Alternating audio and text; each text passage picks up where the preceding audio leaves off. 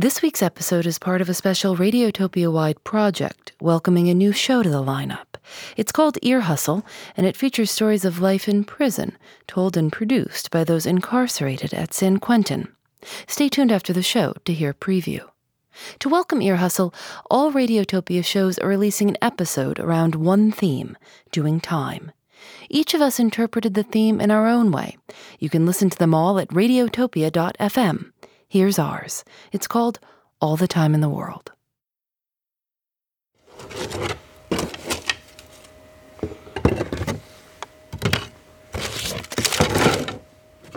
What is that you're holding? This is the mandible, the jawbone.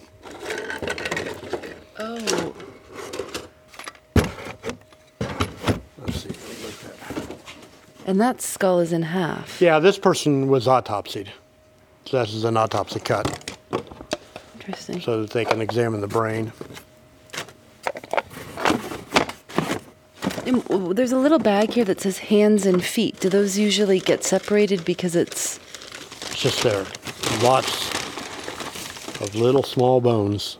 So we put them in a separate bag just so that they don't get scattered out throughout the box. It's easier to keep them together.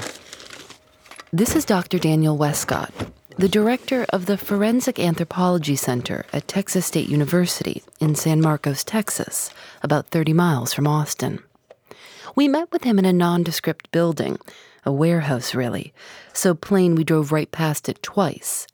But when you get out of the car and walk to the door, you see a small paper sign with a vulture and a skull, and you know you found it. There are very few places in the world that do what they do here. While you would think that we would know a lot about how bodies decompose, it actually turns out that we really know very little about what's going on. So the work that's done here is pretty vital to that. At Dr. Westcott's center, they deliberately set out human bodies to decompose in nature. Most of the bodies are lying on the ground, face up, with their arms at their sides. But researchers also place bodies in trunks of cars, wrap them in tarps, and bury them in shallow graves. As a culture, in some ways, we actually are kind of scared of death, and you know, we embalm bodies so that they don't decompose as fast, and we don't want to see that process going on, but that process does go on, and we need to be able to understand how it works. How big is the facility and how many bodies are here? The facility is 26 acres, and it sits on a 4,200-acre ranch, and we get about 70 donations a year.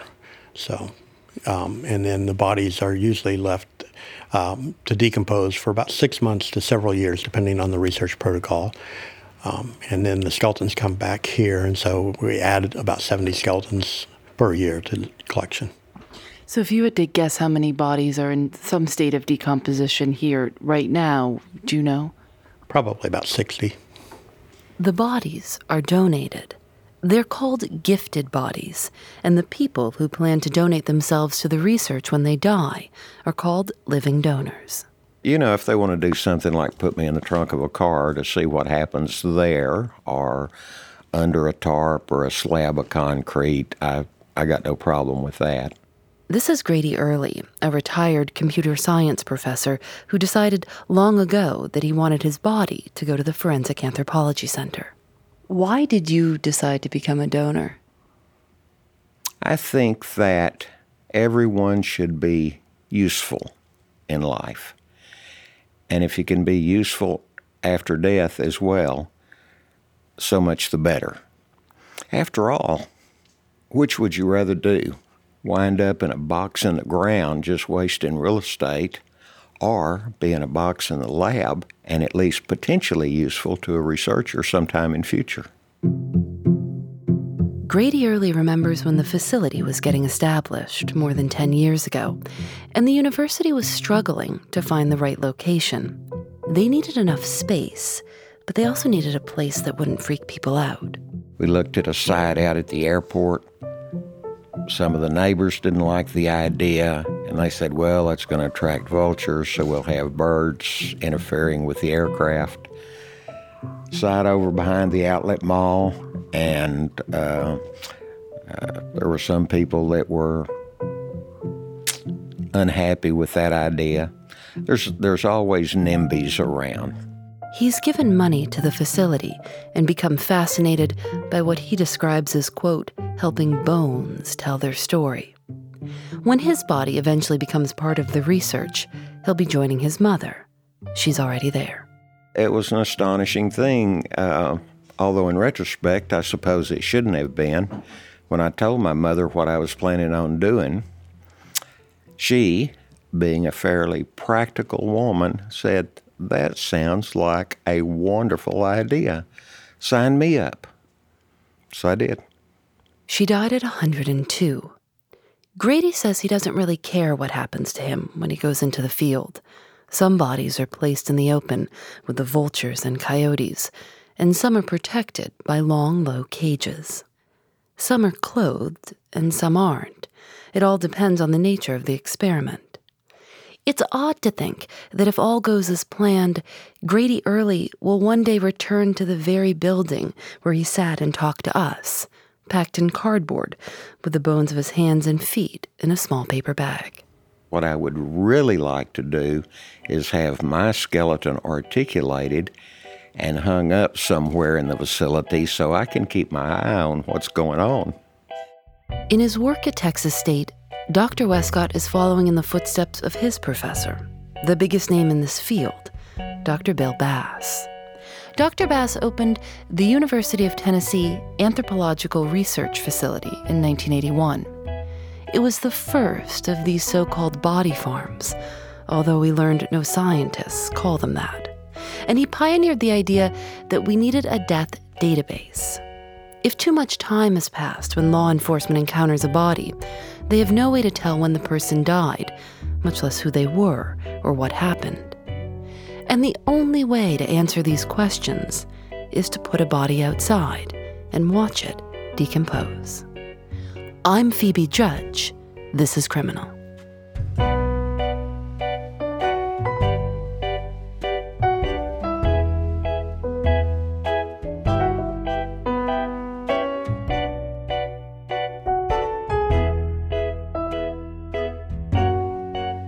Here's what happens when you die. After your heart stops beating, your muscles start to stiffen and rigor mortis sets in. Over the next few days, the bacteria that's already in your body just starts to take over. And so as they do, they start to produce gases. And these gases initially will just kind of work their way through the arteries and veins, stuff like that, and you get what's called marbling. And then the next kind of step to this is that gas starts to build up and causes the bodies to go through what's called a bloat stage. So they'll actually kind of puff up. How long after death does that happen? It depends on the time of year, but it can range from 3 or 4 days to a few weeks. Usually here, probably within about 5 days, they're going into bloat. Once that happens, so then the other thing that's happening is that you're also getting flies that are attracted to the body, and those flies are laying eggs, and they tend to lay eggs in natural orifices, so they like the eyes, ears, nose, mouth, stuff like that. And then so those maggots will hatch, and there again depends on the species and the temperature. It depends on how long it takes, but usually a few days to a week or so, and they start feeding on the body as well. So you've got that process going on, and then you've got the internal organs are decomposing, and so those internal organs are kind of liquefying, and with the gas that's building up, that liquid gets pushed out, and that's what we call the purge phase. So that you get what's called purge fluid, and so it's just a dark fluid. Dark. Yeah. What is it? It's not blood. What is it made? No, it's just a combination of all the internal organs that have decomposed.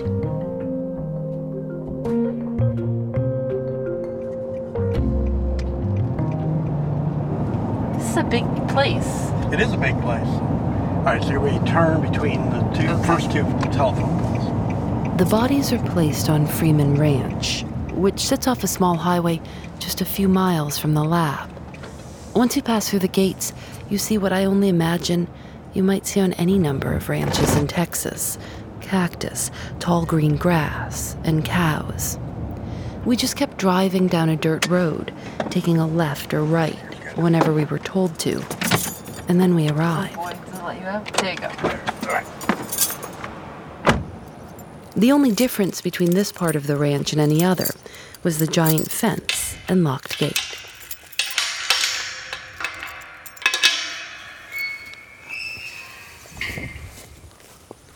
So our first stop will be at the shed there to put on booties. Okay. And in reality, what the booties are for is so that in case you accidentally step in something, you don't drag it back to your car. Are you kidding? That's exactly why. Everybody thinks it's so that it's like protecting the scene, but it's actually so that you don't drag home decomp fluid on your shoes. The purge fluid. Right, Back into the minivan. right. All right, let's see. We'll start this way. So typically the way that this works is the way the bodies are placed depends on what research protocol they're being used in. But typically they're left uncaged on the surface, caged on the surface, buried, or wrapped in something. So this is one that's left on the surface. Only a few feet from the gate sits the first body. It was hard to pick out at first because of the tall grass around it. And this individual was originally clothed, and then the scattering is from the different scavengers that have come.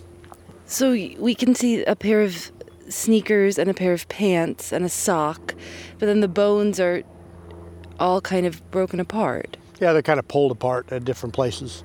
What animal did this? Well, mostly it started out with vultures, and then probably you've had some raccoons and other things come since then. But most of this is vulture activity. I had no idea what to expect when we walked into that field.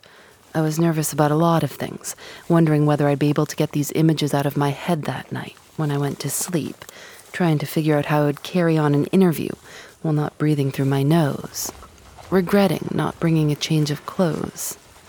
But this actually seemed okay. That first body hadn't been that bad. And then we turned a corner. All right, so the area that we're getting ready Oh, look at this. to pass, actually, this right here is as a researcher actually from New York that's here. So she's got bodies on the surface and bodies that are buried. So that's what that is. This is really something. So There was a field of bodies under cages, and unlike what we had just seen, these bodies seemed kind of new. All were unclothed. I could see one man in a cage out of my right eye. His stomach was so bloated that it almost touched the top of the cage, and his limbs were spread out to the sides. His skin was a mix of black and brown and purple splotches. I was trying to stay back, but Dr. Westcott went straight for him. you can see the maggots pretty active. Yeah. At this stage. And then, so this person has gone through bloat. You guys all right? Yeah, but this is wild stuff. This is wild stuff. I don't think many people in their lives see stuff like this. So you can see, I was talking about the skin kind of becomes really dark, associated with the sulfuric gas that's produced by the bacteria and stuff. And then you get the active maggot masses going on. He kept drawing our attention to things that none of us actually wanted to see up close. So we were trying to stay with him, but also just trying to keep our eyes straight ahead. It was hard to know what to do, and it was hot, over 90 degrees. And then Dr. Westcott took us to a row of bodies under cages, which seemed to be showing a progression. So this is kind of going through time in a sense, and you can see that they've gone through bloat. They're actually starting, you can see, they're starting to dry out. Yep. So we're kind of going through the process here, walking down the line. Yeah. So you can see these are starting to get skeletonized. How long have these guys been out here, do you So think? these have been out here probably a little over a year. But you can see, now you can't even see the cadaver decomposition. As a matter of fact, you can barely see the body anymore because of all that vegetation around it. Purge fluid is so nutrient rich that it acts like a super fertilizer. And so bodies in the final stages of decomposition are surrounded by bunches of these tall, healthy wildflowers. The flowers are back. The flowers are back, yeah.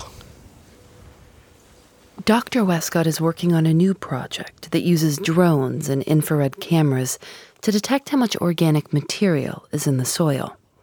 If law enforcement is trying to locate a missing person in a huge area, 5,000 acres, they can use the drone technology to narrow things down, looking for spots with a lot of organic material. They're also working with police dogs. Most cadaver dogs are trained with small tissue samples. But it turns out the dogs don't always know how to react when they encounter a whole body. So police bring their dogs to the ranch to get used to finding the real thing. These different experiments are spread around the ranch, and Texas State collaborates with other facilities.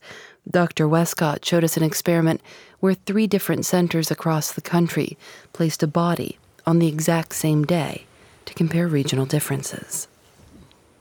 So the body that we're looking at right there seems to me to be rather new. Yeah, this individual was probably placed yesterday.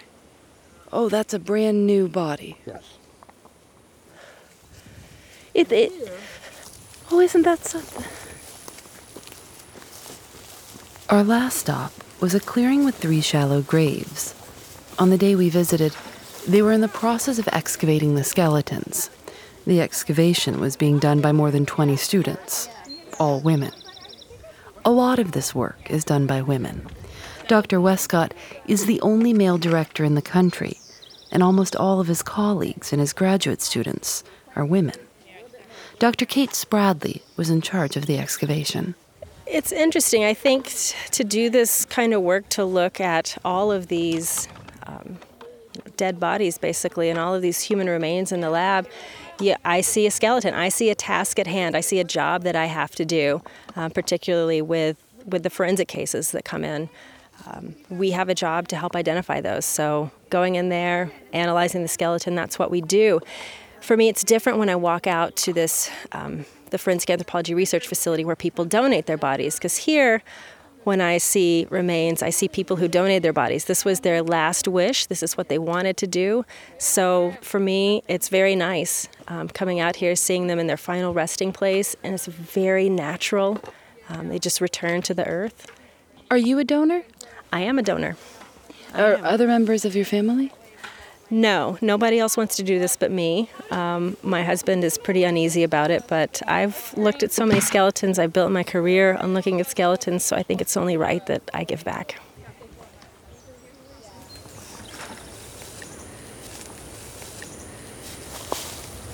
Just listen to the birds. Yeah, it's incredibly peaceful. Yeah, it's a beautiful place to be. On our way out, we made one last stop. The same stop that all the bodies make before they leave the ranch, the processing lab. What does the kettle do? It just simmers them for a little bit, so it loosens up all the soft tissue. Huh. Yes, they really are just giant soup kettles. But then... What's the crock pot for? Small hands and feet and stuff like that, and small bones, so a lot of times it's easier to finish them off in there. And then, so they're cooked in here, and then they're brought over here, and they scrub them all down. What are these little guys down here? Tips of your fingers. That's a fingertip. Yep. And then these are all toes, and you can see the little teeny toes. And then these little things right there, these are actually extras. They're not even included in the 206. It looks like wood. This bone almost looks like wood. Yeah. It takes on the color of the soil. We saw 2 complete skeletons laid on metal gurneys and organized anatomically. It's amazing to see how fragile our ribs are. We were very lucky to be permitted to visit. Normally, only law enforcement and researchers are allowed in. Even if you decide to donate your body, you'll never be able to see this place while you're alive. But people do ask. Well, usually when someone calls, they say something along the lines of, I'm interested in donating my body to science, and I hear that you take bodies. If you call for information, you'll speak with Lauren Meckel. And so I let them know about the Forensic Anthropology Center and how their body can help identify missing persons. And they usually get very excited about that. And they ask about some of the research projects that we're doing. Specifically about the vulture studies. People are really interested in vulture consumption of human remains. Like they want to be part of that study, or they do not want to be part of that study? Many people actually are very interested in being a part of that study. They see it as a sky burial. So it's something that seems peaceful, I suppose.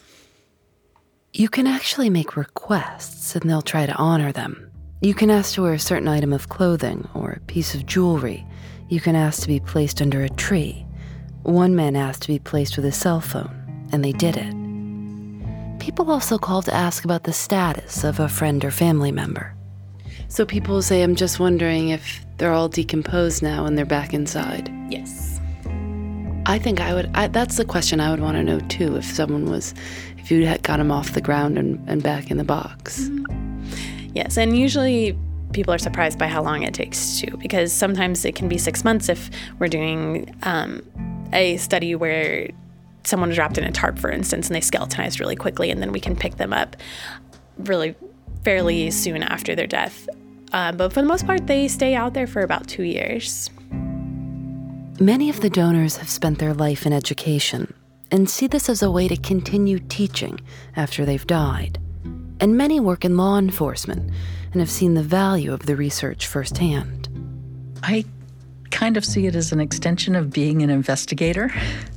Elaine Walker is a retired private investigator, and last year she made the decision to donate her body to the Forensic Investigation Research Station in Colorado. How do you like retired life? It's the best job I've ever had. Oh, good. So I loved my job, but this is the best job I've ever had. May I ask how old you are? 67. You're 67. But why not donate your body to science in another way, like an organ donor? Is there something about I guess that there's no investigative quality when you donate your liver? Well, no, but I am an organ donor. However, at my age, some of my organs are, wouldn't really work out in somebody else's body. They're a little on the old side. How do you imagine the body farm? Peaceful? Have you seen pictures? No, I haven't seen pictures. I would imagine it's peaceful. It is out away from civilization. And I imagine that there are just bodies laying there and birds coming in to feast on them. That doesn't bother me at all, that I'm going to be eaten. That's a wild thing to be talking about, isn't it? Yes, it is.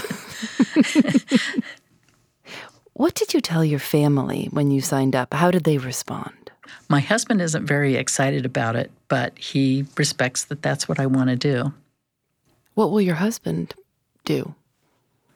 When he dies? Mm-hmm. That's a good question because he won't discuss it. He's so terrified of death, he won't discuss it. Wasn't that interesting? It's like opposite ends of the spectrum. Yes, it really is. So but I did tell him that I was going to send him off the cheapest way possible if he doesn't tell me what he wants. But he still won't tell me what he wants. Elaine was the 4th person we spoke with who planned to donate their body to a body farm, but whose spouse refused to even talk about it. Even Dr. Bill Bass, the pioneer of the body farm, is leaving the decision up to his wife. Since that trip, I keep thinking about one particular part of Freeman Ranch, a patch of woods off the main path. It was greener than other places, shady. Dr. Westcott stopped us there and asked us to listen to the birds. Right in front of us, there was a body under a tree, protected from the sun. Someone who thought they might be able to do some good. Someone who agreed to be placed outside, under the trees, with the bugs, until they disappear.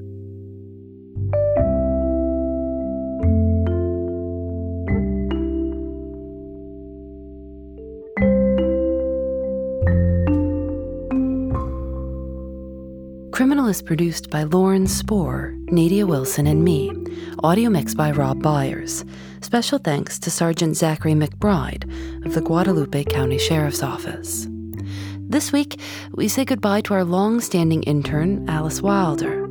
Alice is responsible for some of our favorite stories, like Tony the Tiger at the truck stop and the woman who borrowed a bra from a postal worker. Alice even approached dozens of strangers to ask them what 420 means. She's on her way to New York for her next chapter in podcasting. We're going to miss her and wish her all the best. Julian Alexander makes original illustrations for each episode of Criminal. You can see them at thisiscriminal.com. If you liked this episode and what we're doing, review us on iTunes so others can find us.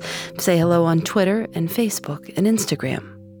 Criminal is recorded in the studios of North Carolina Public Radio, WUNC.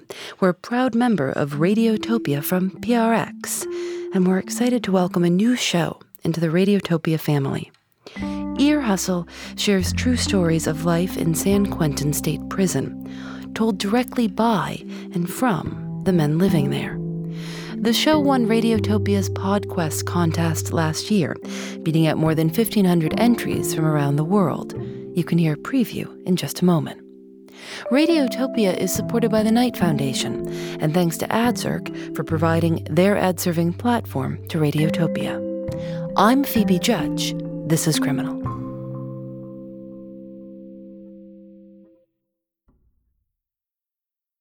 The following podcast contains language that may not be appropriate for all listeners. I did not realize that I could be potentially facing life in prison. Now I'm going to drag you through four corners of this cell. It's like that. It's like, I don't want to be in prison, but I want to know what it's like to be in prison. You really think people want to know what it's like in prison? Hell yeah, of course.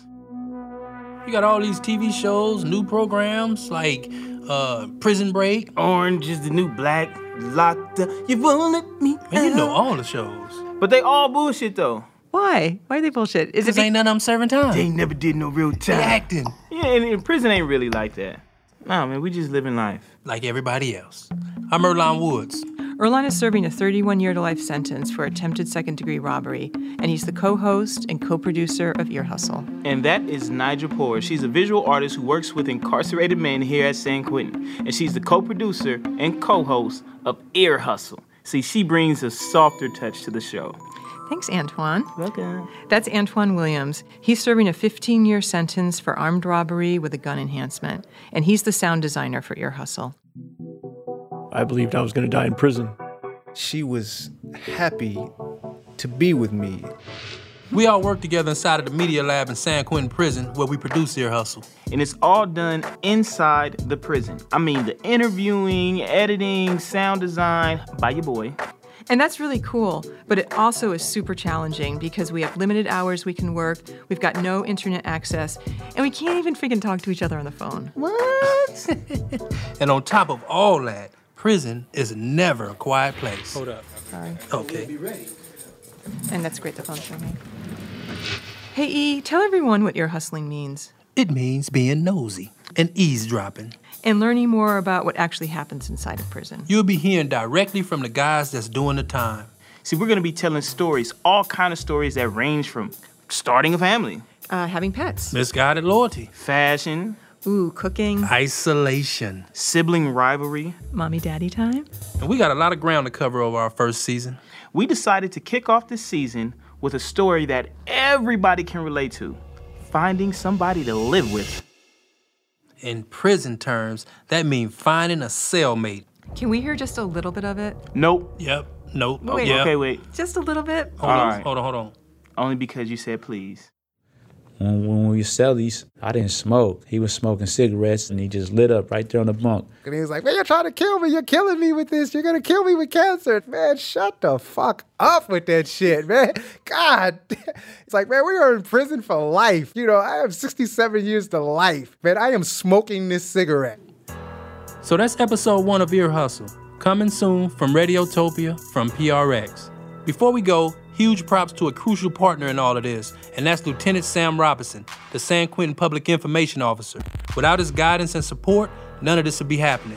He also has to listen to all of our stories and okay them before they go out, even this promo. So what about it, Lieutenant? Are we cool? This is Lieutenant Sam Robinson, the Public Information Officer at San Quentin State Prison, and I approve this story.